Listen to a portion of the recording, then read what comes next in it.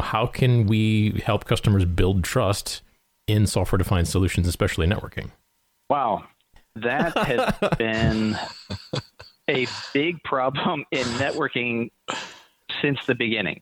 It needs all the things. Give it all the things. Oh, perfect. You nailed it. You can't bend physics. What you can do is write better software. And you're doing MPLS changes or BGP changes. They gotta be with you, right? I always feel like I'm just a little fish in a sea of big fish. I've got a nested 6-node vSAN. Oh, guys. People, quite often think that they don't have anything to bring to the table when they absolutely do. Everybody should. Anybody in IT that skips the phone stuff, it just hasn't earned it. Okay, I lied. I have one more question. On demand. Correct. Welcome to GigaCast episode 36 for Friday, February 28th, 2020. Live from the GigaCast headquarters, I'm Britton Johnson. And live from my home office, I'm Tony Reeves. Welcome to the day before Leap Day, Tony. Yes. Are you doing anything special to celebrate Leap Day tomorrow? No. Are you? Probably not, no. I never have celebrated that holiday, but I was contemplating taking the kids to the car show in Milwaukee, but I don't know if we're going to do that now because, everybody's sick everywhere and trying to avoid germs before I go on a work trip. And coronavirus. Hey, somebody posted on Twitter the other day. I saw it yesterday, actually, a live map, and I didn't get a chance to zoom in. Their mobile site was horrible, and I clicked on the link through mobile Twitter, but it was a link for current outbreaks. And what I could gather, there was red dots for the locations. And according to that, there's a coronavirus case in Milwaukee and Madison. Yeah, no, there was one here a couple of weeks ago, and the person the UW hospital they made them self-quarantine themselves at home. So that was the first case in Wisconsin. It was right here in town. But okay, yeah, somebody who just happened to be visiting somewhere in Asia and came home, and all of a sudden they had it. So I don't know what to think about some of this stuff, man. It's I think it's analogous to a lot of the stuff that we do in technology, where viruses happen, and even especially in IT, and things spread like this, and I think it'll be a good leading thing into our conversation today. But so in terms of general news and updates, I don't really have a whole lot. I have been going gangbusters with customers lately and demoing a lot of stuff with, VMware HCX. Nice. And a lot of, Network Insight. It's been nonstop, man. And, I know you're still looking for a gig. So anybody who is considering and looking to hire people with Tony's wonderful, amazing skill set, please reach out to him. Appreciate that, bro. Yeah. Yep. Still doing interviews and meeting with people. I was just downtown Chicago yesterday. So cool. So we're on a tight schedule today, so I want to jump into this. And so we have a super, super awesome guest today, Mr. Paul Mancuso. Welcome to the show. Thank you. Thank you, Britton. Yeah.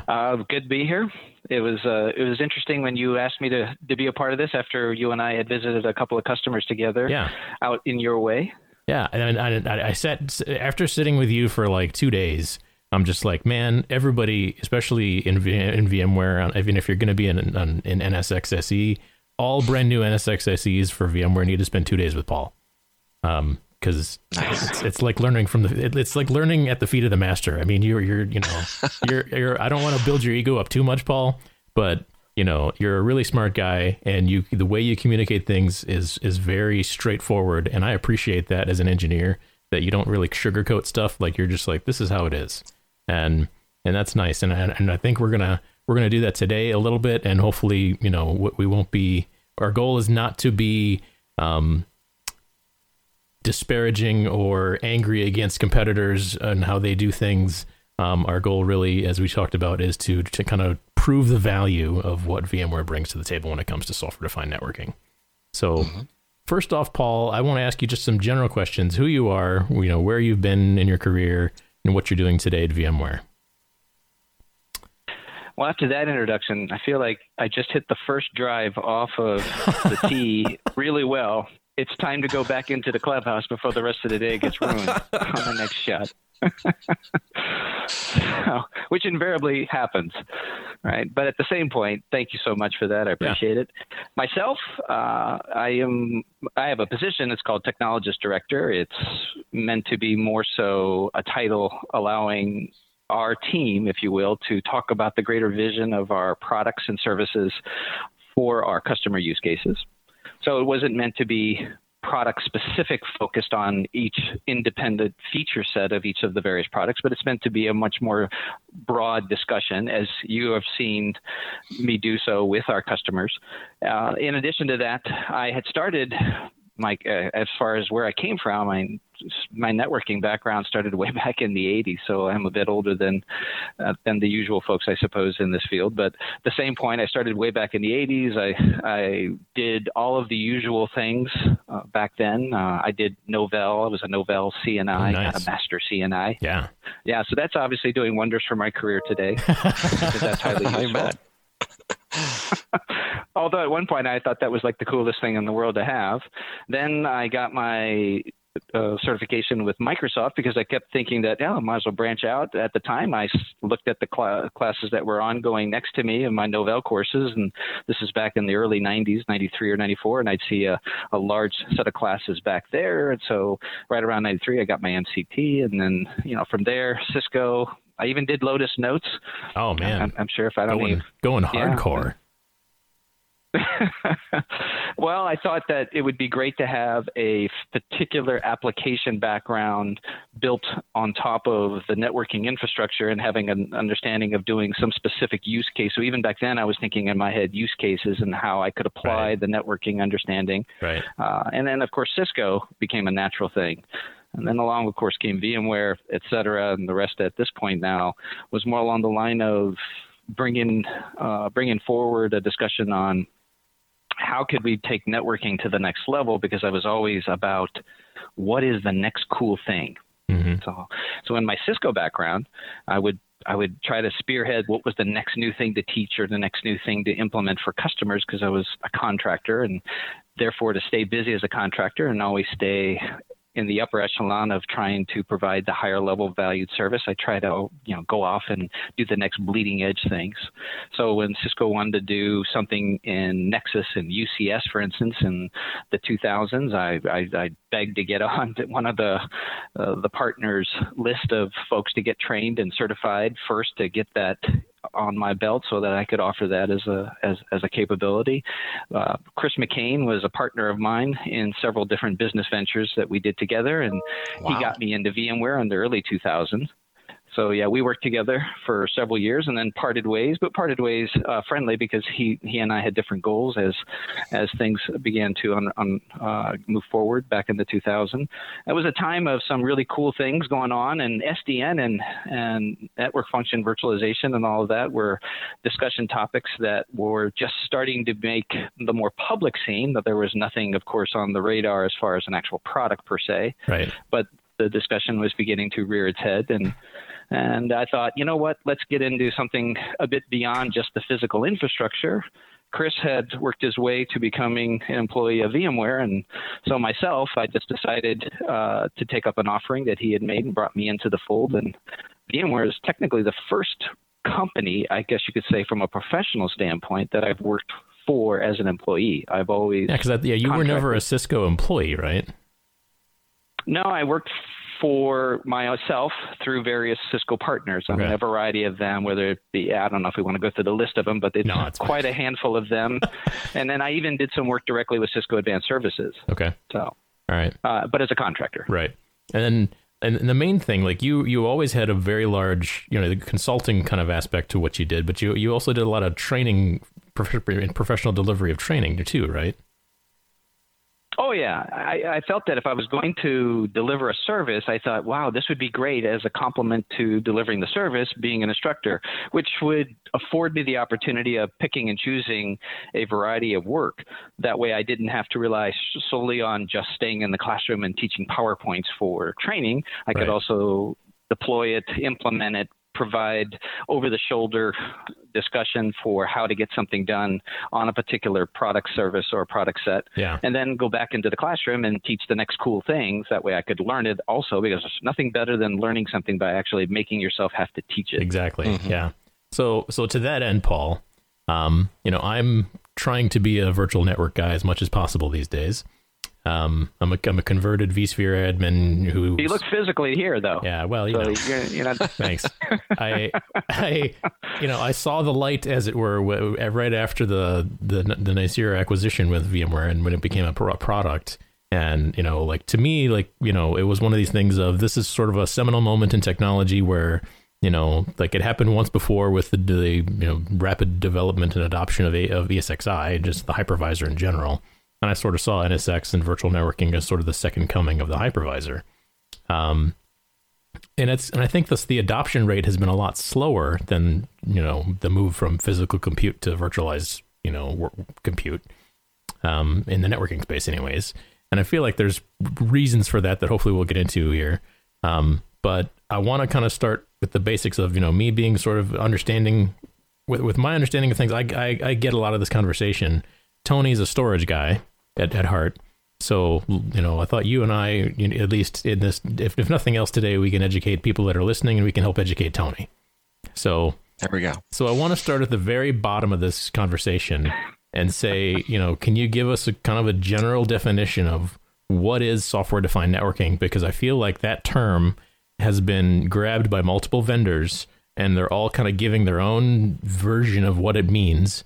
And, I think to us, it means something completely different than what it does to a hardware vendor, a hardware networking vendor.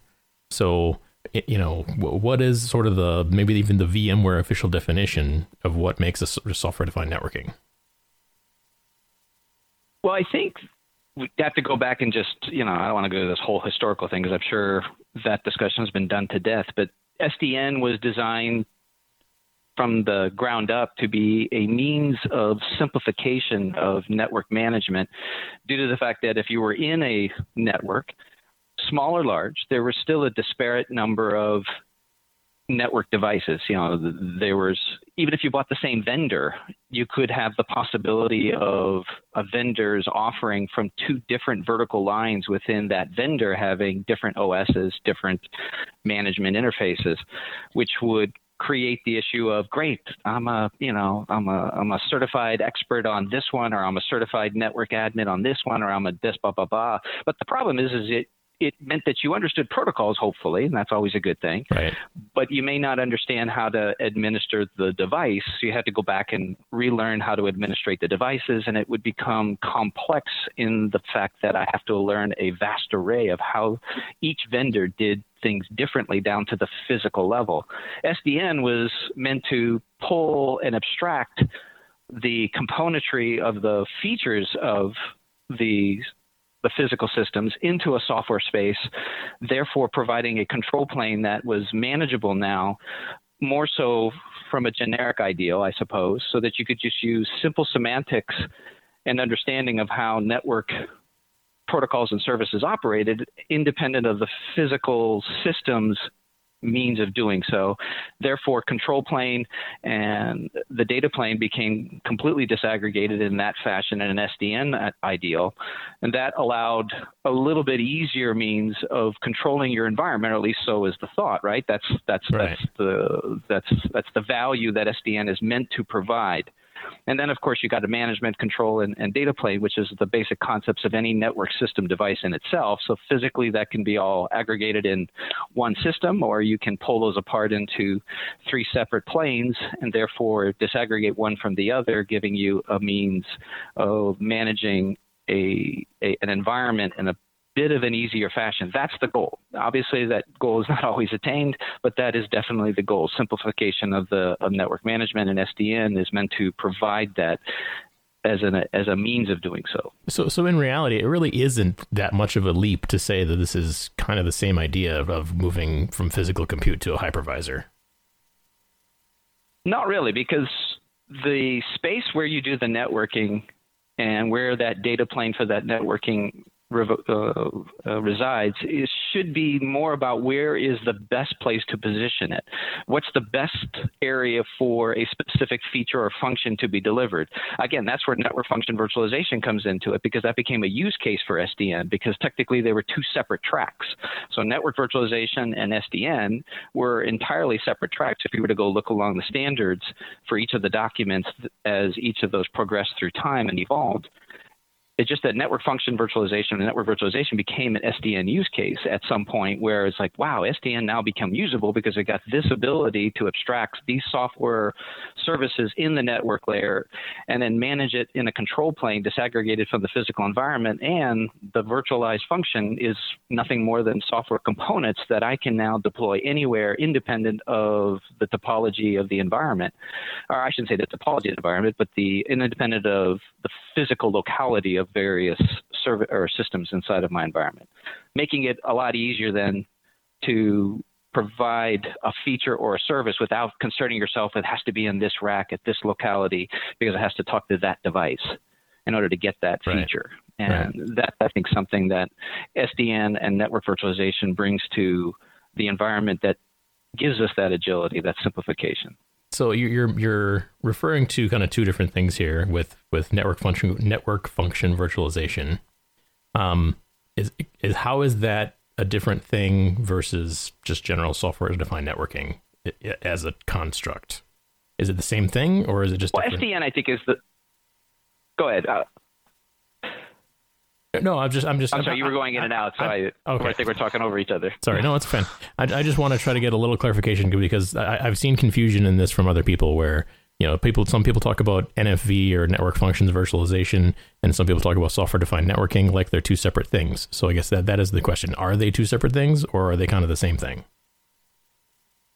No, I think SDN is the overall concept of, again, abstracting the control plane and the understanding of how network service offerings have to be controlled and managed above the data plane. And I think network function virtualization is, or just network virtualization in general in itself, is the specific feature sets of the devices and how you would wish to employ their use in the environment in a software abstracted way.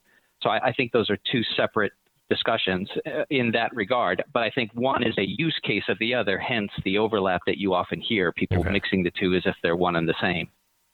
So NFV is more hardware dependent, whereas SDN is fully software defined, not tied to hardware in any way, really?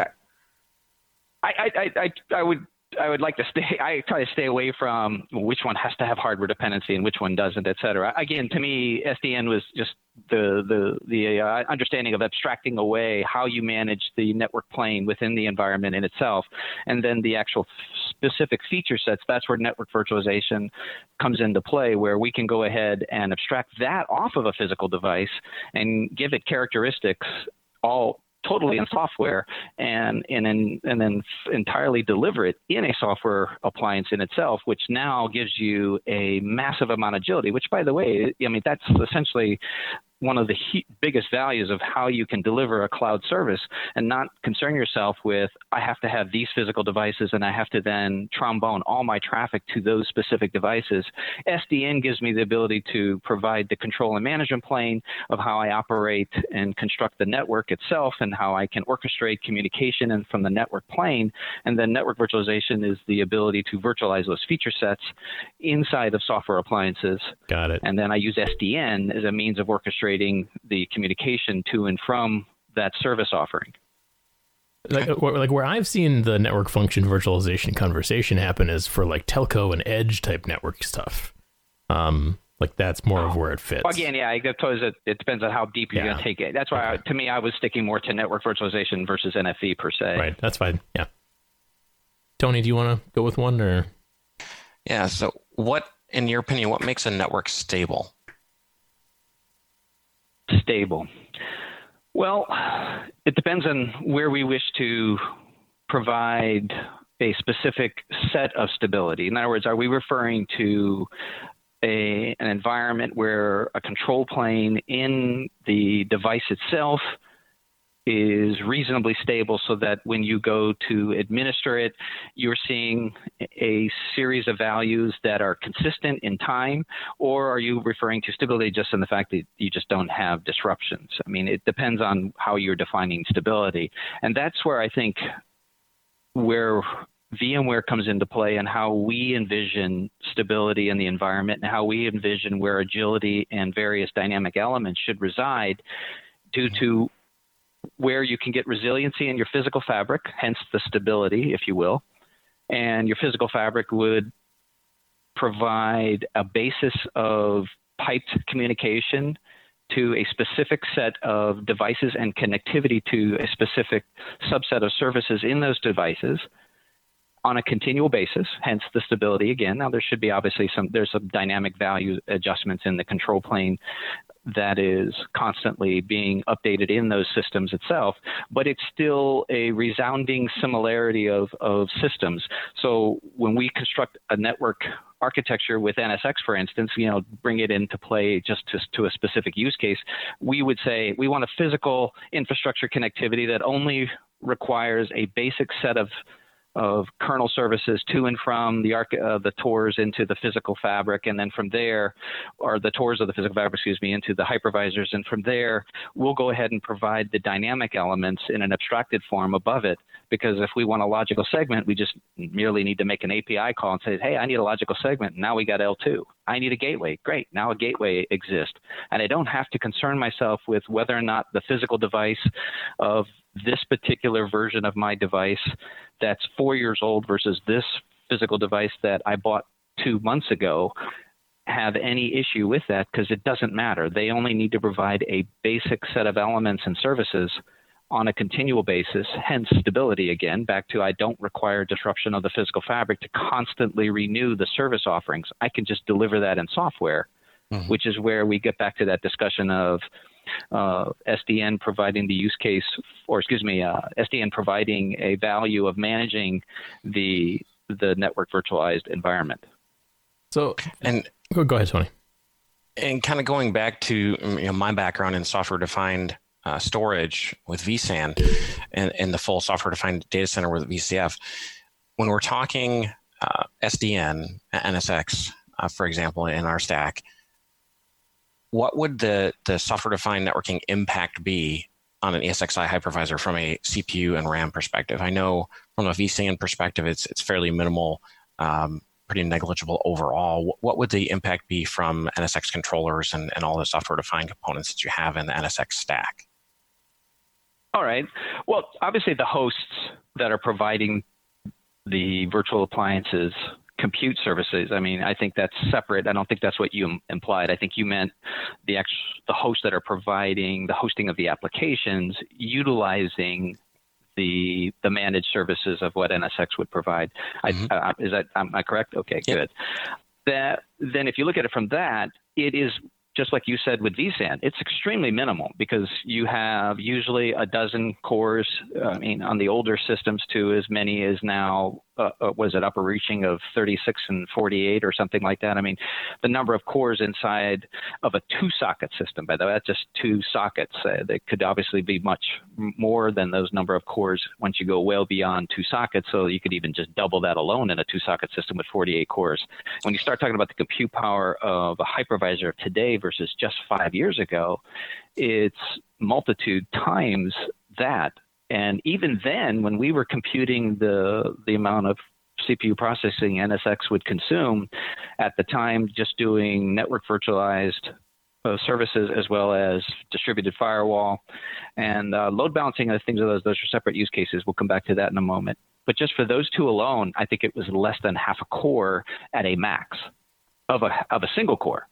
Nice. So if you had 2 sockets with 12 cores apiece, that's 24 cores, and you're only consuming in an aggregate of less than half a core, that's practically nothing. Mm-hmm. Paul, one of the things that I feel like I'm battling as an SE is this trust that people have built up in physical network gear over their careers. Like a lot of people just they kind of take the physical network for granted after a while because for so many years it's just worked. And so now we're coming in with this new solution. Everything is a lot of stuff is moving from things controlled by a processor on a physical network piece of equipment, and it's moving into this software-defined world. And so now we're basically breaking that trust that people have built up in their minds that, you know, this thing works this way and I understand it this way, and now you want me to trust that it's going to work this way in this whole other system. So I've always felt like it comes down to like we need to help customers kind of build their trust in software-defined networking and in software-defined solutions in general.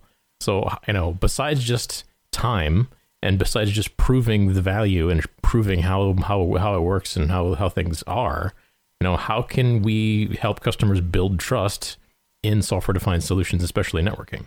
Wow, that has been a big problem in networking since the beginning.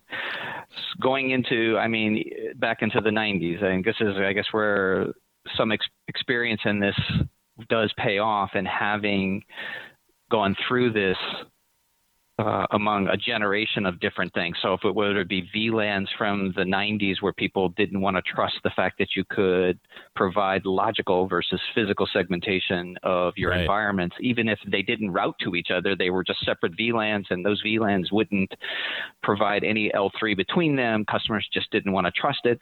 There did tend to be, that oddly enough at the time too, some specific means of hacking those VLANs, if you will, and VLAN hopping became an issue, and that just created further distrust in VLANs. Or going to virtualization, where we had virtualized compute. I don't know, where your experience in the virtualized compute portion of it, but just teaching VMware and vSphere, I would get customers sitting in the classroom, or I would be at their office telling them how we were going to deploy various applications, and they would say, well, I'm not trusting anything other than a file server on that virtual machine. This is back in the early 2000s, right? Yeah. And then it's like, no, you'll be running Exchange and whatever in Oracle or SQL Server at some point, because you will. They were laughing. No, never. I'll never do that. Yeah. And I'm like, no, they're going to virtualize people. It's just going to be a matter of time, and you'll trust it. You heard it here first, folks. But at the same point, getting to the heart of your question, I think we're going to have to go through that same cycle, or not. I think we're going to have to. We are going through that cycle. We've been doing that, and you're correct. NSX first hit the market space somewhere in that winter of 2012, 2013, because of the Nicira purchase at VMware, and that has been a struggle getting customers to realize, hey, you did this trust issue already multiple times, and with our own company, with VMware, at one point when it dealt with various compute apps and things of that nature, I just explained, you're obviously going to need to go through a very similar, progress in that space to develop that trust. And you're correct. There's this idea that, gosh, if a physical system is delivering this piece of network protocol, it must be better because it's physical. It's like, no, the physical system has to have software that tells it what to do. Right. We're just simply removing the hardware element on how it actually proceeds and provides the service in itself. Yeah, and that has always been sort of the toughest hill to climb in communicating these things to customers, because it's just like, it's like the person who has a ham and cheese sandwich for lunch every day. They trust that like their life depends on it, and it's the same thing in networking. Hey, don't knock my peanut butter and jelly, man. I have that every day at lunch. So not changing. And I think part of this comes back to career track, because for a lot of people, myself included, we as technology people, we have to invest a certain amount of brain power in just learning how things work. And so now, if I have been doing this in my career for 15 years, and now all of a sudden I have to basically start over, and learn a whole brand new career track, and switch gears, and it's hard downshifting, that and going to some other thing like that.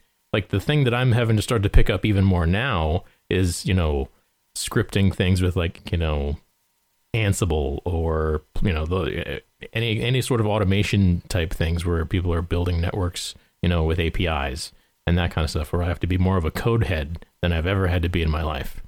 And that's a big, it's a struggle point for me, and it's a lot because of the software defined nature of how NSX and software networks work.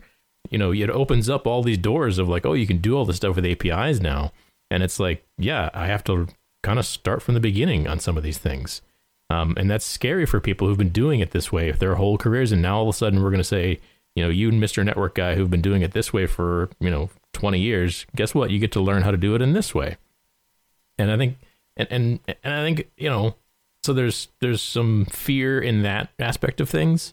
And I think the other side of that coin is, there are some people who get sort of for lack of a better descriptor, sort of a religious bent on the software technology that they really like, or the products that they really like. It's the Mac versus PC debate all over again. And, so just people get really into their camp, and they camp out there, and that's where they want to stay. And so if I feel like that's just, we're climbing a lot of different battles and fronts here, where we've got trust issues, we've got career entrenchment issues, and just plain preference issues. And, we have to kind of like, as we try to move technology forward, we're having to fight on all three of these fronts at the same time. And I have yet to find a silver bullet answer, because probably it doesn't exist.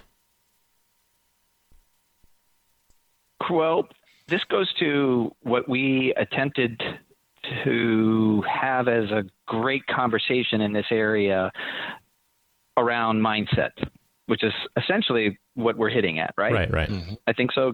Tony, you guys agree? Yes, I think exactly. Does that make sense? Yes. Well, if you think of it then, it's the mindset that says, I have to do this at this place or on this piece of device in order to make it this special, as opposed to not really. You thought that way, again, going back to VLAN segmentation as a means of logically crafting separate and isolated environments, or using virtual machines as opposed to physical monolithic systems to monolithic environments, right? Where you had one app on one physical device because we trusted a various OS so well right at that time. Right. But obviously that's not so. We can run multiple operating systems. And now we have containers and microservices where we're going to run not just a few dozen or 100, we're going to run 500 or more. Yeah. That's just one more thing I need to learn. Services. Mm-hmm. There you go. And by the way, there's a trust there, as well as a little bit of complexity in what is being offered. And that's a whole other world that I'm not going to talk about. We got to get Mirren or a handful of other our experts out there. But Chris McCain, for instance, was the one who came up with the concept of an NSX mindset. And this is cue your T-shirt. Oh, yep. There we go. Oh, yeah. There you go. There you go. I don't know, does it read well, though? I always look at it, I think it looks backwards when it does it. You're right? good. You're good. Yeah. But at the same point, he came up with this idea of NSX mindset, and he developed an entire lecture idea surrounding growth mindset, where we needed to get network people to stop thinking of what you just stated, that this trust factor had to be in the physical systems, and say, no, we're not removing your expertise. That's a silly thought, because networking is definitely something of an expertise that's always required, whatever you're going to be doing inside of an enterprise, whether it's the enterprise portion of your network or the actual data center itself. But at the same point, we're going to try and make it easier so you don't require expert level skill sets in order to have two workloads in a data center talk to each other and get an inherent set of service offerings between that workflow. So in other words, A talks to B, I should just get inherent security. I should just get it. I don't need to trombone it, service graph it, PBR it, whatever. I should just be able to provide a certain level of service value simply because A needs to talk to the IP address of B, and that's it. And I think that's where we have to encourage the environment to look at, and that's simplicity. And that's a good discussion topic in itself, is just what does simplicity mean?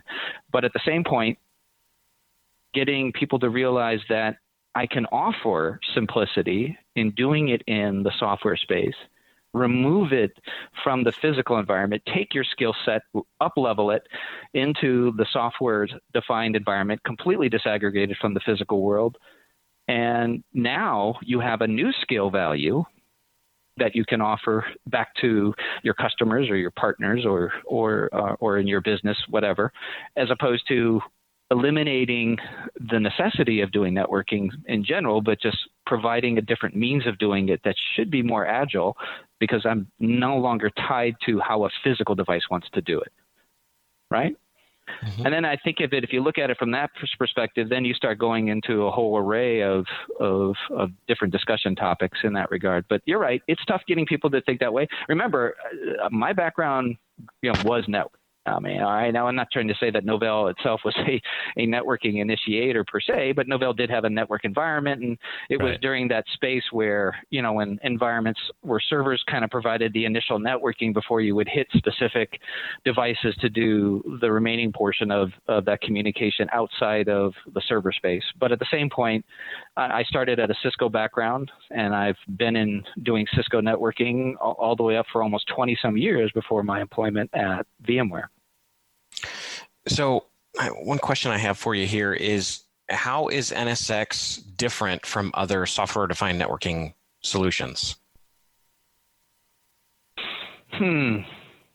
Well, the main focus of my discussions have been around how NSX does it different from, let's say, various hardware vendors, just to keep it politically correct, if you will. No problem, yeah. We're all friends. We don't have Yep. We're all friends here. Well, we are, of course.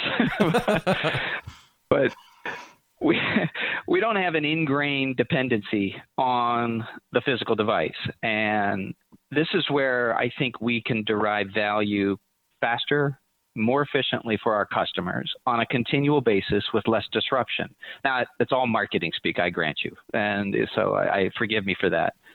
But it's all true, because it is what we can do. Every quarter or so, or whatever our cadence cycle is, we can deliver new features without requiring you to rip and replace anything per se.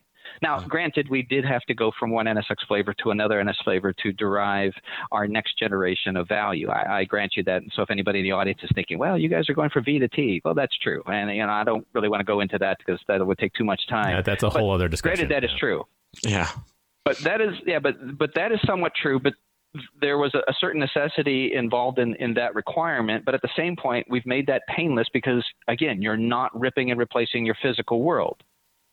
So other than a disruption in how workloads need to be moved and migrated and managed, it's much easier than having to rip out your physical infrastructure to deliver a new feature. And then once we get you on to our latest architecture and forthcoming, we're going to be able to envelop that value much more rapidly, much easier, as you're going to see coming forward with our newest announcements, as you guys are both well aware of what's coming forth in vSphere 7X and how we're going to be able to provide integrated application platform right on the hypervisor. So no longer are we going to have this disparate matrix of stack offerings that we have to do in order to get a customer to utilize a complete application frameworks. We're just going to have only a handful of different offerings, all of it embedded in a well-formed application platform as opposed to just a resource management platform. So vSphere is definitely matured from just providing the four basic resource management of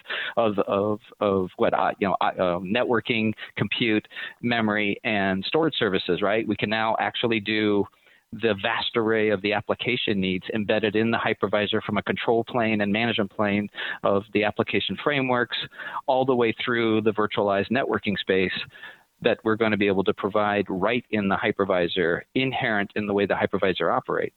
And that goes back to the simplicity discussion, right? Mm-hmm. Because now we'll take your networking skills in that physical system, up-level it over into the hypervisor, and you can then essentially deploy in a much more agile world in that value.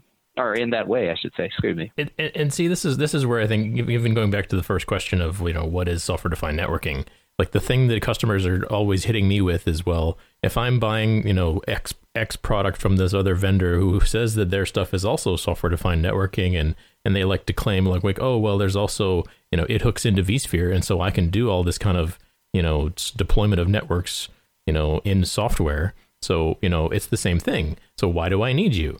They like the thing I'm constantly fighting is the logo over my shoulder here for VMware Cloud Foundation. people love the Cloud Foundation message, but they don't want NSX.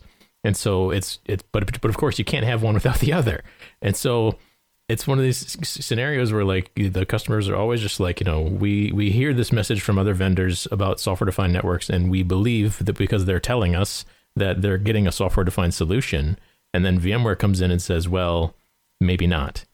And so like that is sort of the walking on eggshells conversation we're trying to have here, where, what is the real value, I guess, that we can point to or say in those discussions, or even in general, of why other vendors really aren't a software-defined solution. Because ultimately, yes, they're, I think I've heard you say this before, Paul, where like, you're not buying a software-defined solution, you're buying a switch. Well, that's the other thing. If we get down to the basic elements of what a physical fabric is, a switch is a switch. It's not a firewall.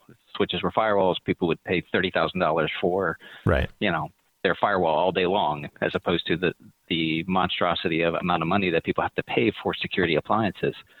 So therefore, a switch isn't that. And it can't be that, at least not today. I mean, I don't know, ASIC architecture to this point just hasn't developed to the point where it's cost effective to putting in the type of silicon into a switch that a firewall would do, so that every time a packet passes through that physical system, it has all of that capability.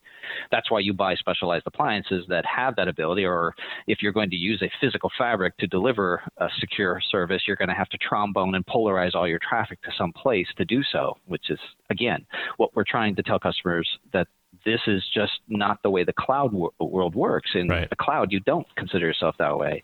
You want things to be nice and elegant, so that when A talks to B, I don't have to concern myself with all of that operationalizing of communication to some trombone polarized area of my physical fabric. So getting to the heart of your original question, and that was, how are things progressing in today's for VMware and NSX, and how this is different than the way the physical switch fabric customers or companies are employing what they would refer to as SDN. And I would say it's hardware defined. I think VMware came up with the appropriate phrase. It's a hardware defined data center versus a software defined data center. For instance, let's go back to the cadence cycle of how we can employ new value and new service value and new functionality by merely upgrading software services inside of the application platform with no physical switch disruption, right? Mm-hmm. Well, in order to do a very similar format, you have to look at it from a hardware device framework. And I've taught and done this for 20 some years. So this is something I'm very familiar with. Right. If I deliver a switch to you and we put a first generation of software on that switch, and we say, well, in sometime X down the road, you're going to get such and such feature set from that switch, which meant you bought a switch. It has a hardware-based function, but my software can't deliver that hardware function yet. So I'm going to give you a piece of software code some down the road that's going to give you an update that you're going to buy through a support delivery, and boom, you're going to get a new feature out of your hardware that you bought a year ago. So you didn't really get a new feature. You just essentially broke it out of jail from something you bought a year ago so earlier in order for it to actually provide it, because it was sitting in the penitentiary because you couldn't have a piece of software that elevated its function and use. And then I'm going to turn around and come back to you 2 years later and say, hey, I got this great new physical box, and you need to get rid of your old boxes in order to do this. And then I'm going to sell you code on that box that's only going to elevate a certain feature set. Once again, the same generational idea where you're going to run 3 to 4 or 5 different software generations to finally fulfill everything that I sold you several years ago every 3 or 4 years. And that's what you have to do from the physical world, which is insane. But it was the only way to do it back then. So to be fair to all of the switch vendors, it's not that this is a con game of sorts. It was something that was the only way to deliver things, and it was the way to get things out efficiently and fast to market. So that's fine. But today's software cycles doesn't demand that type of paradigm. We can do things all in software, abstract it all into an appliance, and simply just deliver truly new features every quarter or more, et cetera. Or I mean, more as far as time. I'm just using a time frame as a relevant cycle. Our cadence cycles tends to be somewhere between a quarter every 5 months. We put out something that's offering new features and functions. And at the same point, that cadence cycle is not dependent upon what you have in your environment. That's also important, because think about this. If I don't elevate the physical device, and you do give me a new piece of code, then you got to go through this whole release notes that says, well, if you've got device X versus device Y versus device W versus device Z, you get certain features. And this code can only run on device X, but you can't put it on device Z. I mean, what an insane way of living. But it was, again, the only way you could do it before, but today we don't have to do that.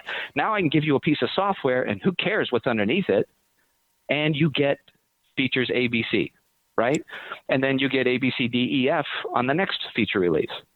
And that's a really cool way of looking at your environment that, once again, is simpler. I think going back to the conversation on, you know, a lot of admins out there, the fear of losing their roles, that kind of thing, this doesn't make any of that go away, right? Physical networking is always something that we're going to need. This is just an overlay and gives you a little bit more flexibility and some additional capabilities, and not always having to touch the physical network, because you can loop back inside software, inside the same, you know, VMK-NIC, and inside the same kernel. So I think that's an interesting point too, is going back to the NSX mindset. And I was privileged enough to see Chris McCain give that talk at NDVMUG a couple of years ago. It's not that we're trying to replace what you're doing. It's giving you additional avenues to learn and additional things that you can kind of transition your career to, and stop fighting fires and move towards a more modern data center as well. Right, and I really like the way you laid it out, Paul, there, where you're just like, you know, to get new features on a network side of things, you often have to adopt new hardware, and you know, it's one of these things of like, yeah, we've been so ingrained in that cycle of, you know, upgrading hardware to get new software, and you know, and I think, to be fair, VMware does that a little bit too, just not as often, right? I mean, there are still CPU functions that we can't take advantage of unless you know, have a certain level of hardware. But, you know, correct. But it's a matter of, you know, maybe you don't have to do it, you know, every 3 to 5 years instead of every 1 to 2 years. But those are the things that I've seen customers kind of kick back at me of, you know, like, yeah, well, you know, if I need this new feature, yeah, I'll just deploy it in software. And so to them, in their mind, you know, it is software defined networking because they still clicked a button on a screen to deploy a new thing, instead of, you know, just moving all that, abstracting that complexity out of their physical network gear and into software, really fully into software. And yeah, I'm gonna have to go back, and I always listen back to every single episode, and Paul, I'm gonna have to go back and listen to what you just said on a lot of that stuff, because that was good. I don't know if everybody caught that, but that was gold, Jerry. Well, I do appreciate it, but it is a basis of what our business unit has been saying. I mean, it's in a nutshell how we provide that value. So if you want to have an application frameworks platform, can you derive that from solely buying a set of switches, which you had began to bring into our discussion, and then a specific vendor wants to say, well, we're going to go ahead and utilize a various set of integration from an API standpoint to manage how the hypervisor will be tied to the root of the top of the rack switch. And so that if we want to deliver virtualized services inside of the hypervisor, in order to coordinate that with the physical switch environment, we're going to tie the two together in this noose that basically says, you have to do it in this fashion and forever in this fashion based upon this one vendor. To some extent, all vendors are proprietary in some regard, so it's not totally a fair comment per se. But at the same point, we're not tying together the entire physical fabric into the layer 7 app and saying that all the way down from layer 7 down to the physical system, you have to do everything in this one fashion. We're disaggregating that physical world so you can manage it entirely separate from the perspective of when I want to do upgrades, when I want to do maintenance, when I want to do refreshes of the physical systems itself, so that you can get a longer life. For me personally, I think, going back to the switch world, if someone were to tell a customer back in the 90s, et cetera, that you were going to have to refresh your Catalyst 6000s every 3 to 5 years, I don't know if the Catalyst 6500s would have ever been as successful as it was, because I'm still having customers tell me they're getting rid of those things. It's 20 years later. And customers still have those things. And then they're going to go to now a hardware cycle that we're discussing with them that's going to be a much quicker refresh cycle than what they're used to. And they're telling us that's going to somehow save them money. And I'm thinking, well, it's not just the CapEx cost of refreshing the physical system, it's the OpEx cost and having to do all of the disruption. And when you're doing that, you're obviously not going to want to coordinate that among a multitude of other changes and disruptions in how you want to do your application deployment, how you want to do your DevOps, how you want to conduct your CI/CD pipelines and things of that nature, which is really where you should be putting your bigger emphasis in business decision making, because that's how you're going to deliver your apps and the service offerings and your in a much quicker go-to-market strategy, so that the value of the business can be delivered much more efficiently. That's something we can do, showing them that if your switch only has to be replaced for one of three reasons. A, it just breaks. Okay, so obviously you got to get rid of it if it's broken. Right. B, it runs out of steam. In other words, it doesn't deliver the I/O efficiently anymore. And C, the vendor just says, hey, this sucker's so old because you didn't have it break and it didn't run out of steam for you. Unfortunately, we're simply not going to keep supporting this thing. It's, X number of years old at this point. That's fine. But if it's one of those three things, you would have to admit you're going to get your largest return on investment on that fabric. And if I then deliver the services and software, you're right. Tony's correct. Go back to what Tony said. We're not trying to replace the network administrator. That network administrator role is definitely going to transition a little bit. There's going to be some convergence of knowledge that's required, because if we do run VCF, our stack, there are a series of services that are now much more intertwined into the networking space. Storage is obviously a portion of that. It becomes an integral portion of it as opposed to just something that's ancillary. And now when you start looking at it from that perspective, your expertise level must get up-leveled a little bit. So it's not going to say that you're going to become the storage expert, but I think all of us can agree that our virtual SAN doesn't really take anything more larger than a junior admin to figure out how it works. That doesn't mean the junior admin is going to be the guy that creates the architecture and the design of the world, but it doesn't take something other than some simple administration of IP mechanics and semantics to figure out how vSAN operates, communicates, and we can do HA for it, for instance. But therefore, the network admin can now delve into that area and help out in how we can do storage, how we can do networking. And then, again, we're just layering other application functionality on top of that without really introducing new protocols. The only thing that we introduce with NSX is nomenclature. If you think of it, that's it.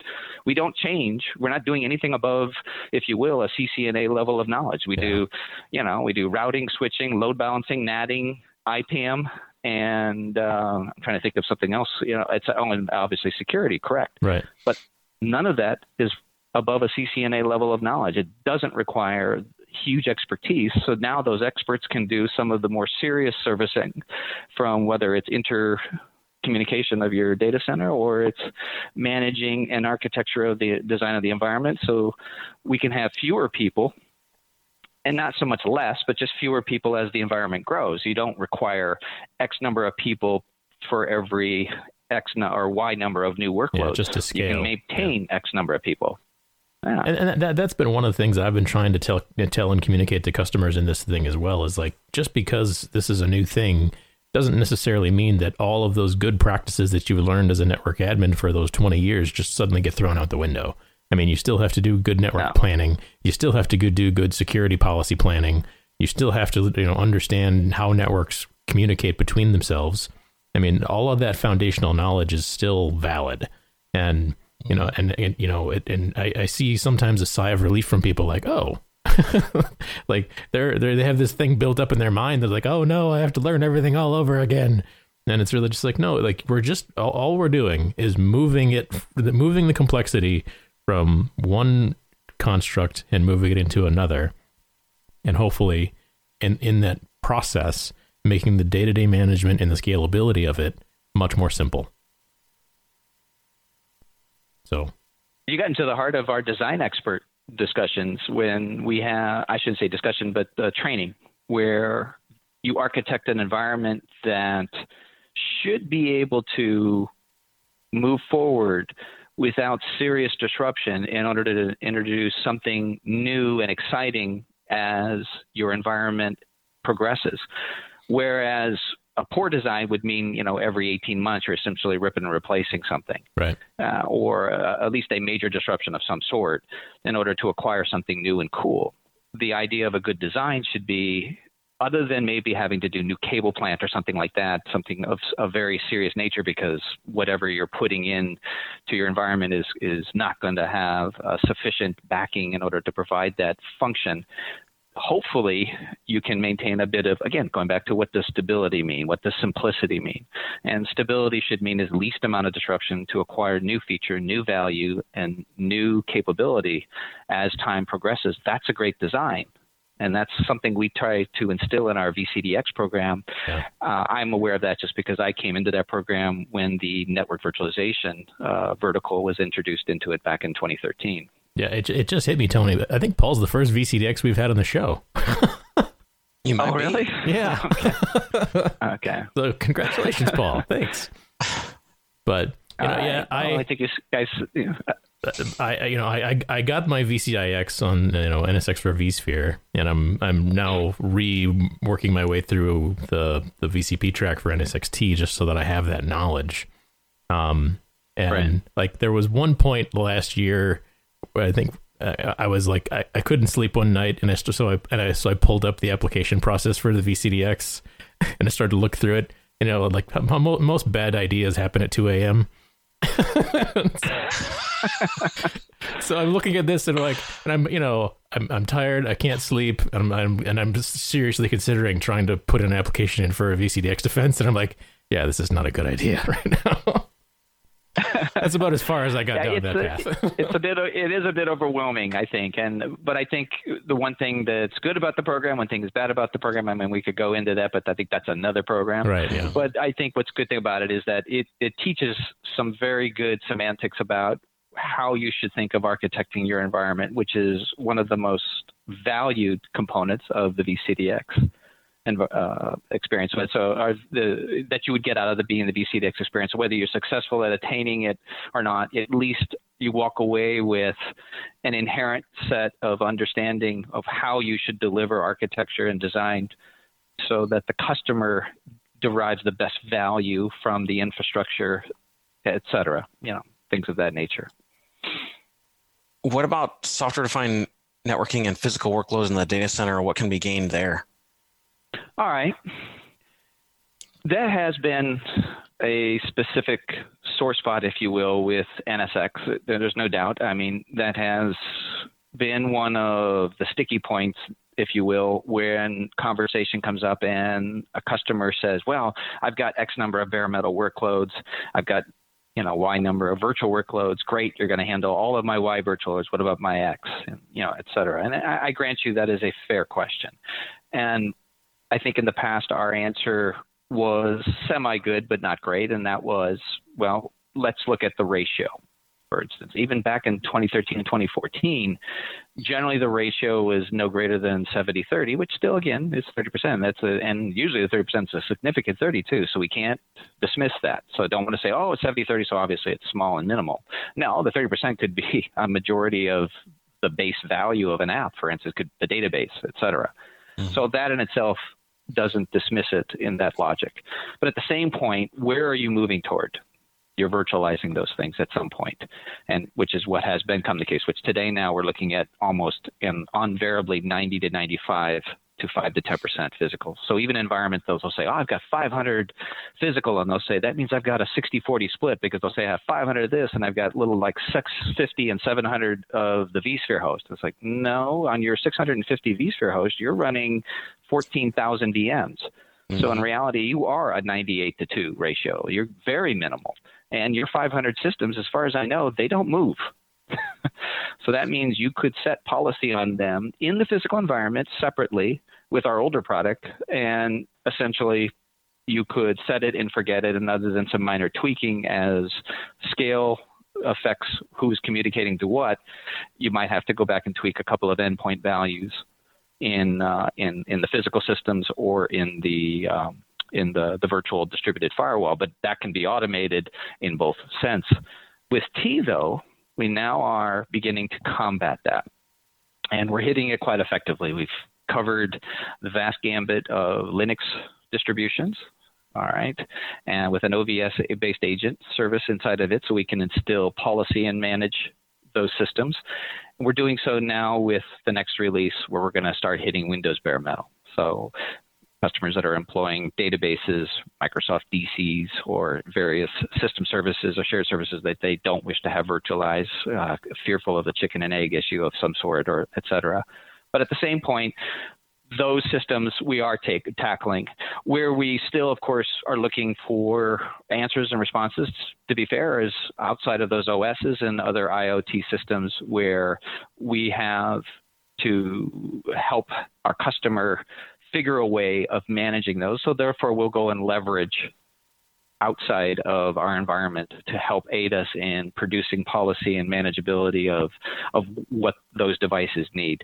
But again, it's usually just communicating to and from them where we can at least secure it out of the virtual space into the physical space in that regard. We already have one partnership with a major switch vendor where we're managing the ACLs in their physical switch management fabric, and it's a symmetric management system, unlike something else we all know that is completely asymmetric and very orthogonal to the way vCenter operates. This one is specifically engineered over a 2-year partnership where APIs were created to assure ourselves of a symmetric operation of the Arista fabric for ACL management of bare metal systems that NSX cannot cover. And therefore, if something is tweaked on their side, something is tweaked on vCenter's or our management side, there's a sharing of that knowledge, there's a sharing of control plane errors, et cetera. So in that sense, it is a true way of doing it, but neither of those integrations, or I should say neither, it is a single integration, if you will, but that integration does not hinder neither environment is where I guess I was going with that. In other words, they can have their own cycle of doing things. We can have our own cycle of doing things because the way the APIs were constructed, it was meant to be as disaggregated from some matrix of complexity and having to upgrade both environments or change and manage each environment operationally. That's a distinct difference when we have to deal with other physical infrastructure who says, well, we can handle physical and virtual, and we're just going to go ahead and tell your virtual infrastructure how it has to be done, and you can't change that. And if you provide any operational tooling in the environment, it must be only done in order to the way the physical fabric wants to tell the virtual fabric how to do everything. And that's insane. That's like one vendor essentially mastering the other vendor's product cycle, and that's insane. That can't be. So. One thing that really fascinates me, even before it came to VMware, is the fact that all the things that we can do in terms of software defined. If you would go back 10 years when we were, more or less at basic vSphere levels, and there weren't all these additional products and capabilities, and you look at today when we have VMware Cloud Foundation enabling your hybrid cloud, your private cloud model on-prem, and then we have another product like VMware Cloud on AWS, for example, where you can migrate those workloads up and down, fully software defined on both ends from a compute and network virtualization standpoint. How do those technologies tie together? Like the agility that a customer gets being able to migrate a workload from a hybrid cloud up to VMware Cloud on AWS, for instance, how does that tie together from an NSX perspective for just connectivity and security? For a network layperson like me, I mean, you're doing distributed firewalls, VPN tunnels. How does that connectivity kind of work to enable that? Well, VMC and AWS, when it was first put out, there was concern of, cost for one thing, because you obviously have, Amazon's cost, you have our cost and things of that nature. But when customers started to really delve into the cost, they started to see, wow, I don't have to manage a physical fabric. All I got to do is manage application services in some managed provider cloud. Obviously, this one being a vSphere stack, or a VMware stack, I should say, and our SDDC stack inside of a Amazon data center system environment. So all you got to do is deploy workloads after you push a couple of buttons and line up an account in order to use it. We got a multitude of thousands of other VMware cloud provider partners, right? our VCC or VCPP program, right? And that's over 4,000 now worldwide that can do that same SDDC stack. IBM's been doing it as well for many years. And we shouldn't discount the fact that technically IBM's SDDC of vSphere stack technically was the first of that. And then we now have signed agreements with a variety of the other hyperscale cloud vendors, including Oracle last year, where it was, we had Larry Ellison on stage talking of the great partnership that they now have with us, and of course supporting Oracle on vSphere workloads and the SDDC stack that'll be offered inside of the Oracle cloud. So when you look at it from that perspective, you start to think, great, now I have a symmetric alignment of my data center, multiple sites plausibly, as well as the ability to go and leverage a variety of different cloud service offerings for all of my VMware workloads. I don't have to change my application paradigm unless I choose to go to something more native to a cloud. That's fine too. We're not suggesting they can't, because our cloud offerings intermix with the native vendor's cloud offering. So for instance, if you want to run a native VPC in AWS, great. We got NSX Cloud that can manage workloads across the vSphere service offerings as well as into the native offerings of Amazon. So you can manage policy across both of those, and you can do that in one of two different ways in itself. That's another discussion.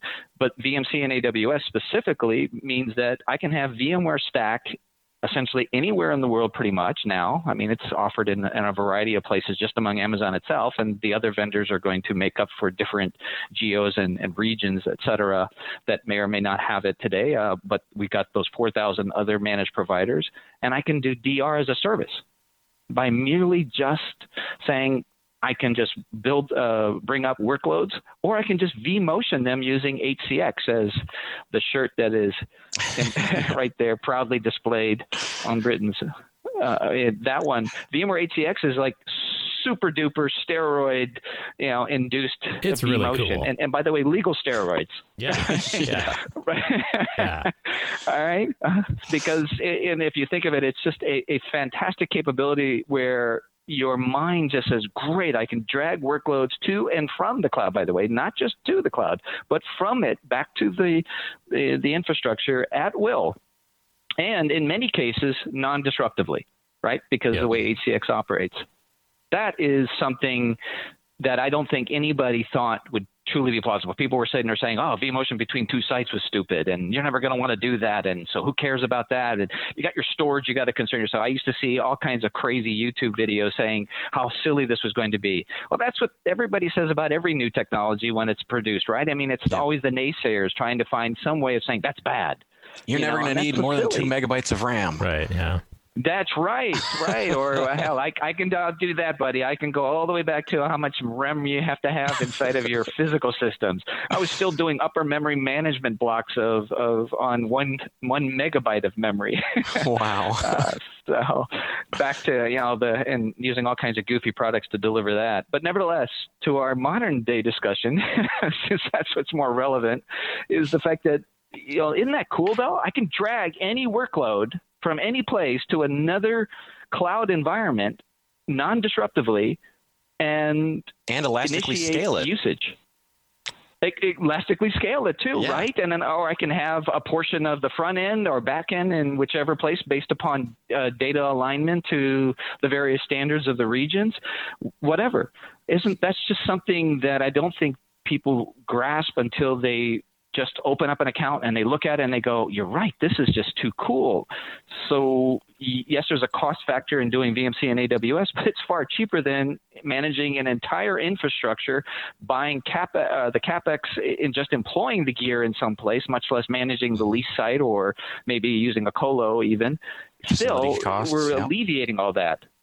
Yep. And there's something to be said for what is your business? Is your business truly doing data center management for everything that's required to provide HA and DR? Or is your business more aligned to, I just need to be sure these apps are available so my business can move forward efficiently? And I think the latter is what more people are starting to find to be the better value for them.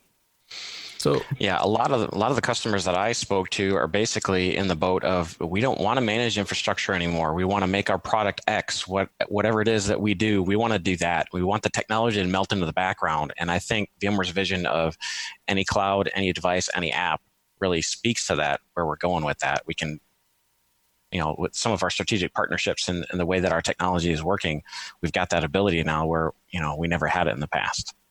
It's pretty cool technology. Correct. Yeah. Right. I think that's, and then the ability to provide that secure policy and the rest of the policy, because I think a mistake that was often made is that when we talk about elevating the stack or the use of our software stack in certain world, and we say, well, we can deliver policy, everybody just thinks security. No, policy is everything from L2 through L7. So whether it's just a logical segment, whether it's a gateway value, where it's a routed protocol feature, et cetera, that's all policy. And security policy is obviously a major component of that. Mm-hmm. Paul, I want to wrap this up here, but I have a small soapbox item that I need to get off my chest, and I'd like to get your take on this as well. Okay. So I've been seeing a lot of messaging around Internet of Things, IoT devices, and this kind of thing, and how it seems like as an industry or as technology is talking about Internet of Things stuff that's happening with all these little tiny devices that need network access. It seems to me like in technology circles, we're talking about IoT as though it's a brand new thing that we've never seen before, and we have to suddenly manage it differently. But the way I look at it is it's just another device on a network with an IP address. So why do we have to look at it as though it's some brand new thing, some brand new threat? Like, isn't it really just the same old, network device that we've always had to manage and secure, just like we've always done? Or is IoT really a new paradigm that we need to learn about and be concerned about? Well, the difficulty with IoT from the start was that the older devices had an operating system on it, and they had, of course, a management interface, and all of them, well, even to this day, to some extent, were extremely proprietary or specific, or just getting an IP adjustment on that device would require you to call support of whatever that device offering is from that vendor or whoever you're deriving support for that specific piece of equipment. And then that would alone cost you, could be upwards of hundreds, if not thousands of dollars, just whatever your contract is for that. And that's what customers would tell us. They would say, oh, if I have to call somebody in to change, X number of our devices to specific IP addresses, this is going to cost us a fortune because of the fact that the only person who could change this is the partner. We don't know how to do that, or it's just too expensive for us to do it internally, or too hard for us, I shouldn't say expensive.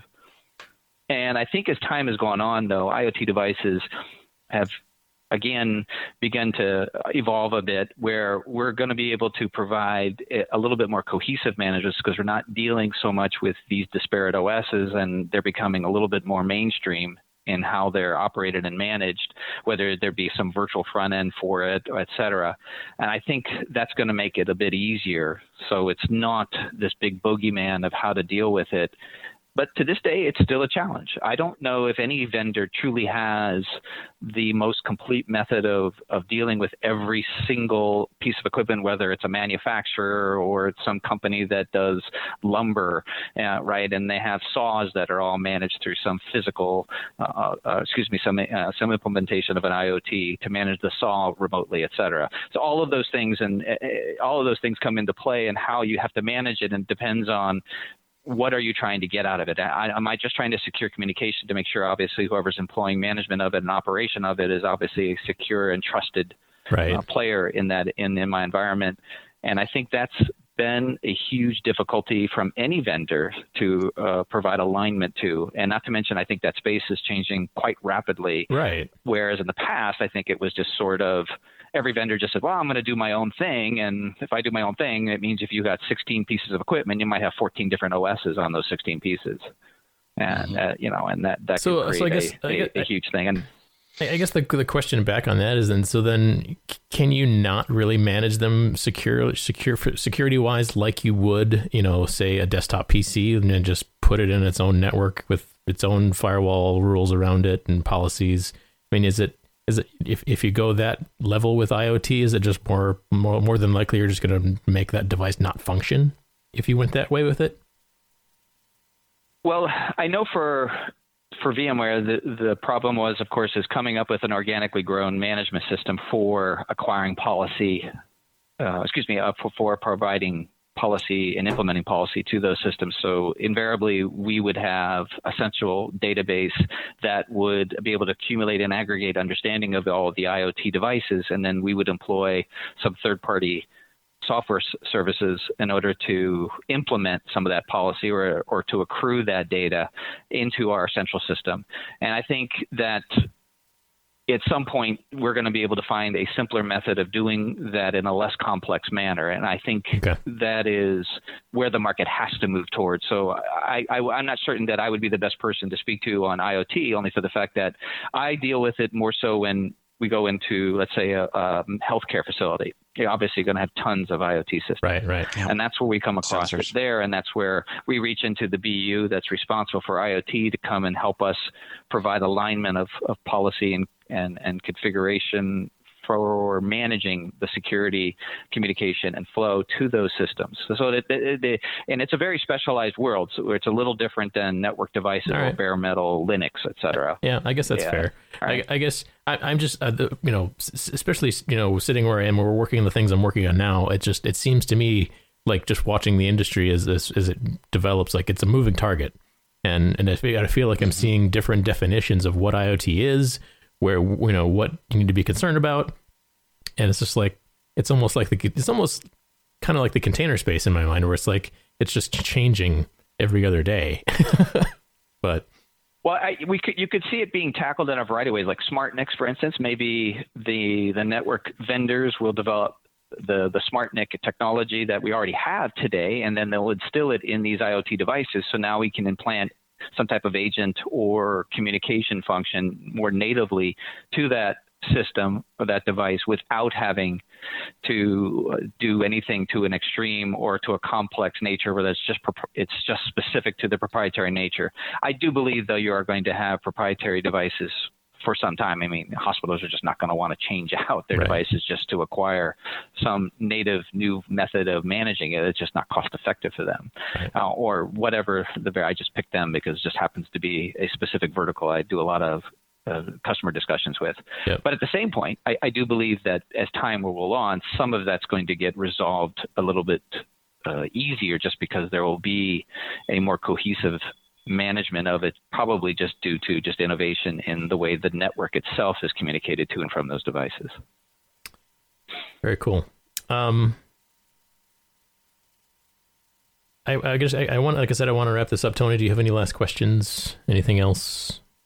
I think I'm good. Yeah.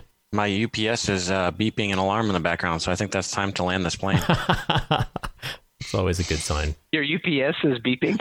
Yeah, I have to replace the batteries, and it's beeping every once in a while. Oh, I was just wondering. I was going to say, you've been out of power this whole time because you got a lot of bright lights on there in the background, I see. No, you can't see it, but the server rack lab is actually behind me over here in this corner. No. My wife made me get rid of mine. She said if she ever heard any of those servers whirling around in our home again, that I might have to be finding a divorce attorney. So she won't. So no, home labs can be home wreckers. Yeah. Well, she put up with it for 20-some years. You guys have to remember, go back to the 80s when you had to hear those quick tapes. Those loud things. So imagine those things whirling around at 2 a.m. at night, and no matter what you soundproof that room, you still heard that stupid little tape. It's backing up a whole 60 megs. Yeah. Nice. That's awesome. But it took 6 hours. Cool. Well, Paul, it's been a pleasure talking with you. I appreciate you coming on. This has been, we haven't had this deep of a technical discussion on the show in a while, and it's been good. So I appreciate you coming on, and I think I at some point in the future, it's been on my list of things to do, to have a specific VCDX show where I get several VCDX people to come on. So I might hit you up to be the network virtualization VCDX guy on that one, because I want to try to get one from each track. I'll be lucky to do that. It'd be great. Yeah. I'd like to get one person from each track, just to kind of get the full gamut of how that's covered. So, well, again, thanks a lot, Paul. Paul, do you have a blog or anything you can plug? Actually, the few times I've written things on the web is has been for VMware, or I did it for a fellow blogger. I put a few things on their site, but I haven't done one personally. I find I don't know where I'd get the time to do that, because I spent the whole day yesterday, for instance, just learning something brand new, just so I can understand what's coming forth in the next year. Right. So I find time-wise, I have to divide my time, and unfortunately, blogging is just not one that I do a lot of. Right. I do create content, but they don't tend to be in blogs. Cool. I've got one more thing. I can't believe we almost glossed over it. It's vExpert Week. Congratulations to all of us. Oh, right. Yes. Oh, that's right. Yeah. We all got in on Monday again. Congrats to all of you. Yes. And to all the vExperts out there listening, congrats. Yes, well, the announcements went out Monday. Yes. Welcome to all. Yeah, I think that's a good thing to say. I think that the vExpert community has been fantastic, and there's more than one ways to earn your right to carry that credential, and that is, whether it's your guys doing the show and your various work. For myself, it's just helping out the community in a variety of different ways. I don't blog, of course, but I do so in many other ways behind the scenes, and I think that's a fine thing, as long as we're all promoting some specific positive aspect of what that value of that credential is meant to provide. Yep. Cool. Community is awesome. All right. And then your Twitter is @PMancuso, right? That's correct. All right. We like to try to connect people here as much as possible. So, if you enjoyed this, give Paul a shout out on Twitter. All right. Well, thanks everybody. All right, folks. Thanks. I'm going to play us out. Give me 1 second here, and we'll wrap this up.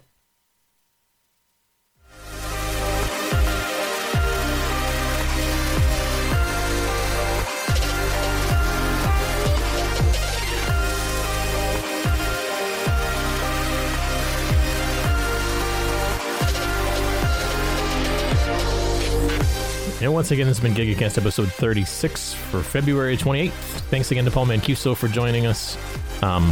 Lots of good tech info discussion here. If you want more information on any of this stuff, just start diving into the software-defined networking discussion on the Googles, of course. Take a look at all the information on the VMware site. Again, you can follow Paul on Twitter @PMancuso. I'm @VCIXNV. Tony's @ImportCarGuy. I don't have another one scheduled just yet. We'll get a guest lined up and we'll get that rolling here soon. We're coming into UserCon season, so it's going to be moving fast with lots of community things happening. Thanks again for listening to the show. Please share it, subscribe it, whatever you got to do. Have a great week, everybody.